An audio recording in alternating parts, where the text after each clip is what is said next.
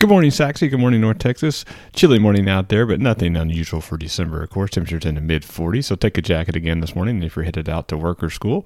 As far as today goes, temperature's going to be nice and warm. Temperatures close to 70, probably a little bit above 70.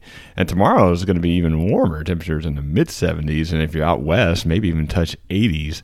Now, the bad part about these temperatures is going to be the wind. The wind's going to be pretty gusty, 15 to 25 miles an hour, maybe even higher gusts occasionally in the late afternoon. So if you are going to be outside, make sure you are aware that it's going to be windy. Now, again, our next system is going to come through late Friday, early Saturday morning. The models have trended the system to have a less of an impact on North Texas, so I don't think we're going to see a whole lot out of this. Maybe a sprinkle, maybe a light shower. But the bigger impact with this system is going to be the cold weather, the wind.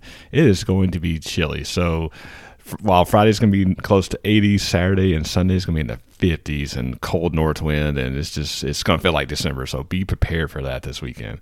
Now, into early next week, it's going to warm up a little bit. Temperatures in the 60s, and then our next chance for rain is going to be midweek, Wednesday. Not a big chance right now, but we'll watch it as the system is a little bit far off.